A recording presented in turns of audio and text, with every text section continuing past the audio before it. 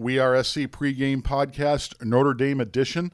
Hey, it's USC Notre Dame week. Trojans getting ready to play for the 89th time against the Irish, playing for the Shillelagh, which is proudly in the possession of the USC Trojan football program right now by virtue of the victory last year. The Trojans coming in at 6-1, ranked number 11 in the nation. Notre Dame 5-1, ranked number 13. Kind of similar seasons so far for both teams. A lot of good, but enough unevenness that a lot of people are looking to this game and saying, hey, this is going to be real interesting to see how this one turns out in terms of the winning team and then where both teams go, the losing team, where they go from this part of the season. The Trojans control their destiny no matter what happens on Saturday in terms of gaining a berth into the Pac-12 South title game. After Notre Dame, the remaining games from here on out are going to be Pac-12 South games. But for Notre Dame, the second part of their schedule is a lot harder than the first part was. And in fact, you can probably look at the main point that people are pointing to for Notre Dame in terms of maybe them being quote-unquote back this year is a one-point loss to Georgia, and that's by virtue of the Bulldogs playing so well. So a lot of questions going to be answered for Notre Dame in the second half of the season, and this one is a case of both teams coming at it where, hey, they're ranked high, and it should be a fantastic football game.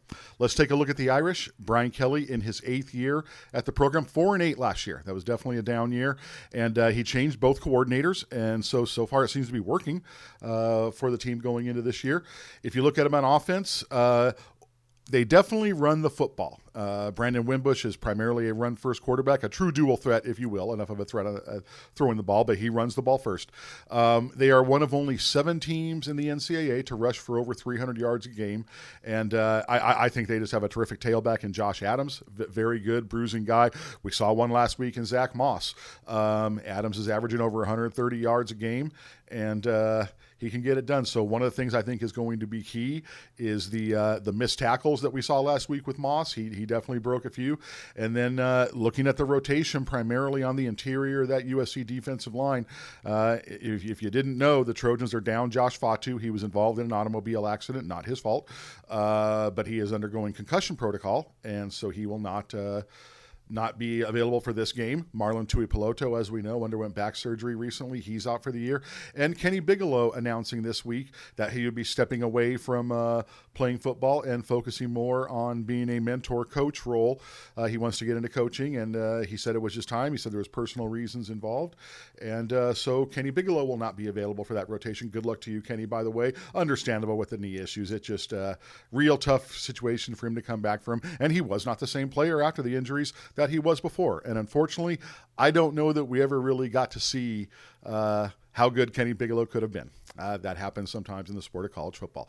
So who we are going to see at first team nose tackle is Brandon Peely. And I thought Brandon actually handled himself quite well last week for a true freshman getting in there for that kind of playing time. And it's basically just stick him on the nose tackle, stick him on the center, and control that gap and use your 340 pounds the way you know how to do them. But I also thought there was one play where the Oregon State quarterback was scrambling around last week, and Peely ran to his right, chased the guy back to his left, and had enough in him to go ahead and make the hard tackle. And to move 340 pounds like that was pretty impressive, Brandon. And so we also might see a little more of Liam Jimmons in that rotation. And there is talk of Jay Tufele. Helton saying, hey, if we get another injury or two, you might see Jay Tufele. We're not just going to throw him in there, but there's still a lot of football left to be played. And if a guy like Jay can help us, we will burn that redshirt year if we think that's the right thing to do. So we mentioned Brandon Wimbush. He did miss last week with an injury. Brian Kelly saying he's 100% healthy. He has 8 touchdowns running, 6 touchdowns passing. When he throws the ball, Equinemius St. Brown is one of his targets, a familiar name to Trojan fans from Servite High School. The Trojans did recruit him. His little brother, Amon-Ra, the top USC receiver target for this season, will be on an official visit to South Bend for this weekend. And then the usual typical Notre Dame offensive line in front of them going up against that Trojan defensive line that we talked about with those kind of issues. Flipping it over, the Notre Dame defense. Mike Echo seems to be the coordinator that's really getting a lot of praise for the impact that he's had on this Notre Dame defense. They have 14 turnovers already through the season. They had 14 all of last year. They are 15th in the nation in scoring defense. They obviously do a very good job. A stout defensive line up front, but I really think the strength of the defense is their linebacker trio, Niles Morgan with 44 tackles, Tavon Coney with 42, and Greer Martini with 39. So those guys definitely get it done. It's going to be real important, I think, for the USC run game to stick with the commitment throughout the game. I think you have Ronald Jones, you've got Vavai Malapai and Cedric Ware available. We will not see Stephen Carr, but Vavai Malapai ran for some hard yards last week. We know he can do that, and we know what Cedric Ware can do and can also add something out of the backfield. So that's one of the things that I really want to see from this week is just sticking with that commitment. Don't get too out of balance in your numbers and throwing the ball, although Sam could go crazy. That certainly could happen. But I really hope that happens all game long. Really hit that middle of the Notre Dame defense and stick with it. It will be interesting to see if Daniel Imatorbhebhe, how much he is able to go. He did practice a lot more this week, and including getting full work in a one-on-one blocking drill. So we should see him a little bit more, but frankly, I want to see Daniel Imatorbhebhe, but the USC tight ends last week had 3 touchdowns. Let's make sure to acknowledge that. 2 for Tyler Petit and 1 for Josh Follow. On the offensive line, we did see Chuma Edoga get a lot more work in this week of practice time than he did last week, so he is looking more and more likely like he will be able to play for the Trojans on the offensive line. So for the rest of the podcast, we have the keys from practice with myself, Johnny Curran, and Daryl Rideau. We have former USC quarterback John Major giving his thoughts on the USC offense versus Notre Dame defense, and former USC linebacker Kevin Bruce with his defensively speaking against the Irish offense. Beat the Irish. Keys from practice, Gary Pasquitz, Johnny Curran, Daryl Rideau, and guys just going to go around and talk about some of the things that happened this week that we will apply to the game as things we're really going to be keeping an eye on. I am going to get things started with Sam Darnold. This is the USC Notre Dame rivalry. This is a chance where USC quarterbacks can make their mark in this game. Daryl, you saw Carson Palmer basically put the exclamation point on his Heisman with 425 yards against Notre Dame in the Coliseum, and Sam is well aware of that. Sam has been a USC football fan for a long time. He has studied USC quarterbacks. He knows the position, and he knows those kind of milestones and what they can do when you do well against the Irish. And it was very interesting. He was talking after practice on Tuesday, and the media was asking him about this game and do the younger players understand? And so sometimes yes, sometimes no. Players know about the rivalries and know about the USC traditions, but it was clear when you heard Sam talking about USC Notre Dame that Sam knew all about it and that he was the one trying to pass along to the other guys. And when he was talking about the first USC Notre Dame game that he attended being in South Bend and describing the scene, and you could tell that this isn't just an ordinary game for him. This is a chance to go back and experience something that he had experienced as a young USC fan. And now for him to be in that role, to be the quarterback leading the Trojans into South Bend, he said, it's kind of crazy when you think about that. So let's go have one of those games, Sam Darnold. Wouldn't that be something if this was that game that a lot of USC fans have been waiting for from Sam all year, to go out there and just put his stake in the ground and lead the Trojans to victory with the kind of performance that we all know Sam has in him? That'd be great to see. Johnny? For me, it's really been all about the defensive line this week. It's been a really interesting group to watch in practice. And, of course, with Notre Dame coming to town, averaging over 300 yards a game on the ground, there's, you got to figure that the defensive line is going to play an integral part in the outcome of this game. Notre Dame has, Josh Adams. This group's really got to step up. And in practice, it's been an interesting group to watch. We got the news this week that Josh Fatu, nose tackle, was involved in a car accident and has a concussion or concussion-like symptoms. So he's Coach Helton said yesterday he's ruled all but out for this game. He's likely not going to play. So they're going forward with that idea. Also making things interesting on Wednesday was the fact that Rasheem Green did not participate in practice. Now on the other side there, it looks like he is going to be available for the game. Coach Helton said he was really just getting the day off. Had an ankle injury earlier in the season and really just a rest day for him. But so on Wednesday, we had an interesting group in there on the interior defensive line with Brandon Peely, Liam Jimmons, Malik Dorton, and Jay Tufele all rotating in there. Much different group than we're used to seeing. So we'll see. Like I said, Green, it does look like he probably will be playing on Saturday, but keep an eye on that nose spot especially. It's going to be interesting to see what happens there. Right now, it's looking kind of like Brandon Peely is going to be the main guy in there. And, an interesting guy, he's listed at 320 pounds, looks like he might be over that, but really fluid-looking athlete when he's in there. And then Liam Jimmons is another guy who was playing in there and knows the other day. So really an interesting group to watch. Will be in that game. Will be interested if they can step up to the challenge and help to limit that vaunted Notre Dame rushing attack. This week against Notre Dame, the emphasis on USC's running game is critical. You expect Notre Dame to try to control the ball and the line of scrimmage. So it's very important to take pressure off of Sam Darnold in that passing game that this offense, led by Ronald Jones II, gets off to a fast start. As we saw in the Utah game, Rojo's ability to ignite the offense with his explosiveness is going to be critical, especially being on the road in South Bend. Very difficult place to play. But it's not just going to be relied upon Rojo to make magic happen in that backfield. Expect for guys like Vavai Malapai to step up and really take some pressure off of Rojo. And Aka Cedric-Ware, who proved that he could be a very valuable asset coming out of the backfield. Look for that three-man rotation to be on display on the road in South Bend when I think that you really need it most, because as the season has dictated, with USC's inconsistencies has oftentimes come when they become one-dimensional, very pass-happy.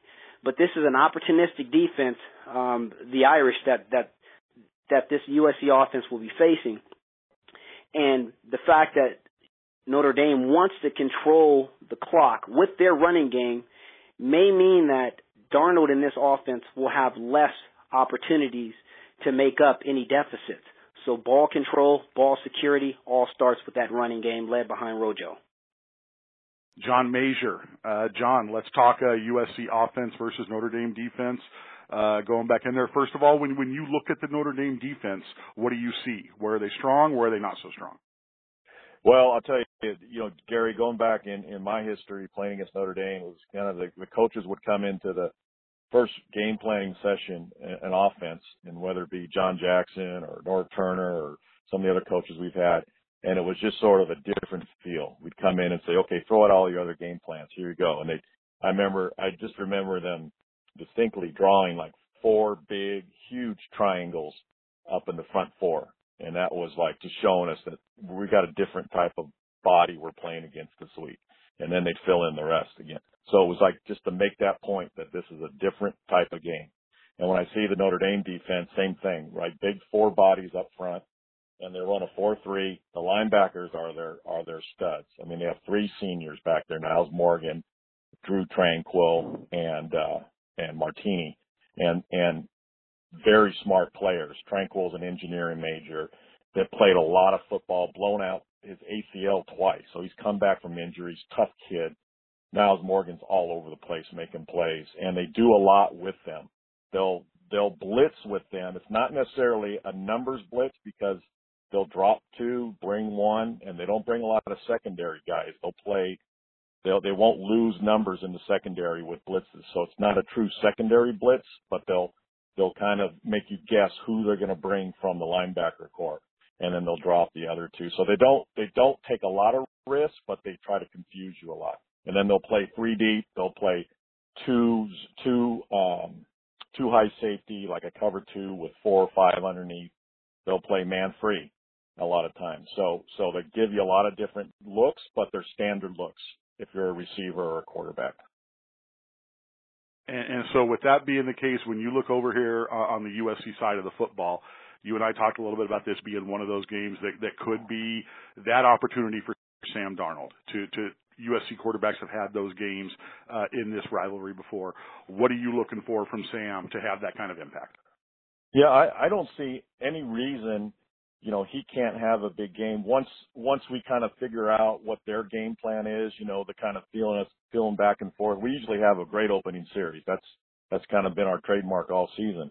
But how they're going to use their linebackers, and what are they going to do to try to contain Sam? Because really that's what you have to figure out. How are we going to contain this guy and keep him from keeping the play alive 5 seconds, maybe 6, when initially the 2.5 second play breaks down.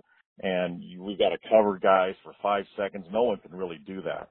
And a guy that keeps his eyes downfield. So the initial part of the games will kind of determine what they've come up with in a game plan defensively to try to contain Sam. I mean, that's going to be number one. If we're going to run the ball 30 times with our running back, they probably want us to do that because that takes the ball out of Sam's hands. So that'll be the feel out part. They have a new defensive coordinator. So what we saw last year when they weren't very good will be different this year. It's not going to be the same. And they've gotten as many turnovers already this year as they got all of last year. Talk about that, John. You've been back in that stadium. You've seen what happened as recently as last week with the Trojans when turnovers can bite them a little bit. What is that environment like, and how do the Trojans really settle down and play second half USC football against Utah as opposed to what we saw in the first half against Utah? Well, the great thing about, I mean, if there's a silver lining with our turnovers, it's what our defense has done. And you would know this better than me, but I think our defense has not given up points after our turnovers. They're only given up maybe one score. So there is a silver lining to that. It hasn't killed us, but you never want to see it. Imagine if we didn't have those turnovers, what we would have done offensively.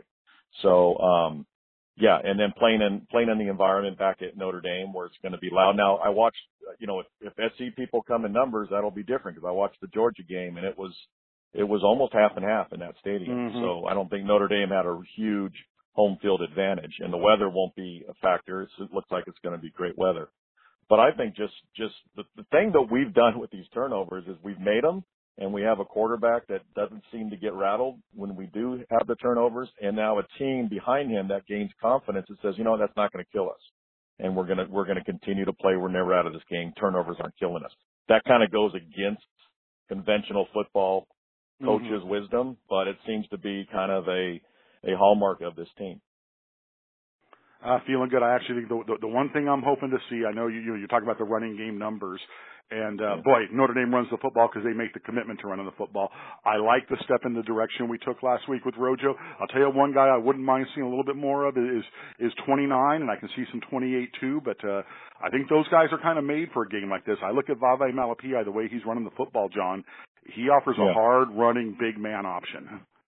He does, and both those guys are great compliments, I think, to Jones. And you do like to see one back kind of get majority of the carries a lot of times, but if others get involved and offer a different style and fresh legs against an active linebacker core that could be chasing these guys a little bit and chasing Sam, and that was going back to talking about defending. Containing Sam a little bit, one of the unintended consequences, but it's been a positive one for us offensively, is I think guys get tired playing against us when Sam at some point decides to says I got to start making plays and really starts improvising and make those plays that last 5-6 seconds really tired guys out, and then we come back with the trio of backs. And we can start hitting these holes that maybe earlier in the game we couldn't get because we were going against fresh players defensively. Now they're a little tired. We can get better angles.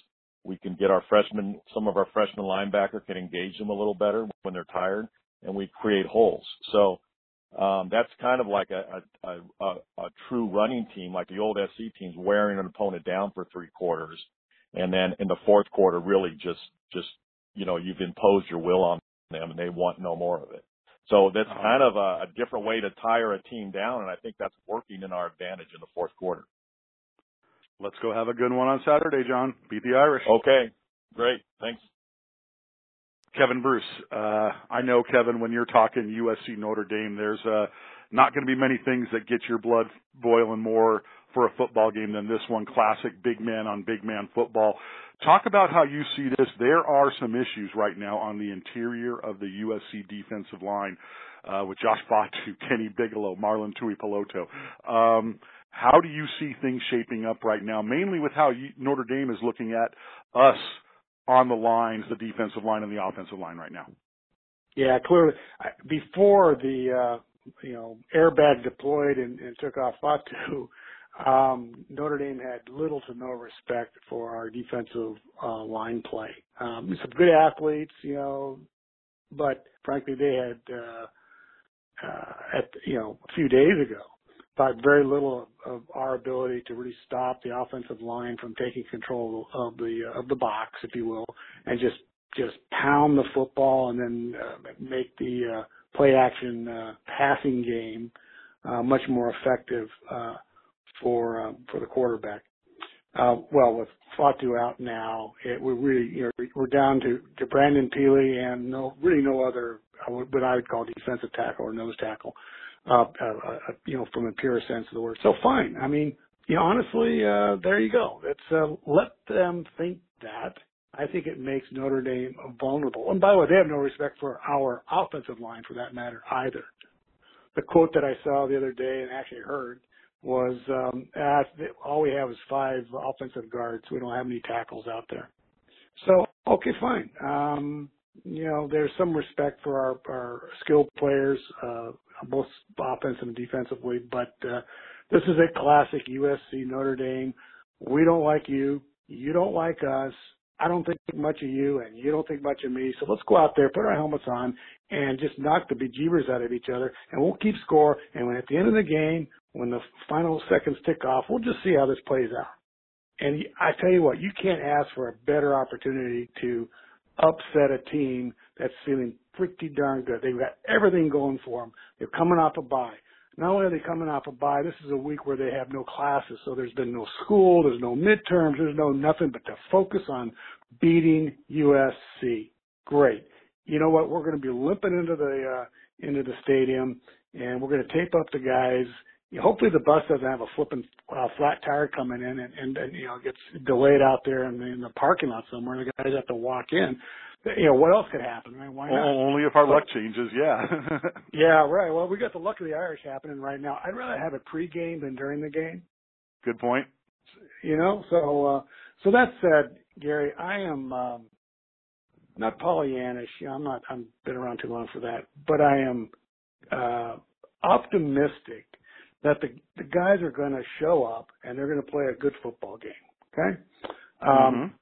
We know what the offense for Notre Dame looks like. You got a quarterback that's going to run the football. You got 3 running backs, but one in particular is just a load, right? And fast and big. He's got all that going on. Got very talented, very good physicality from the offensive line.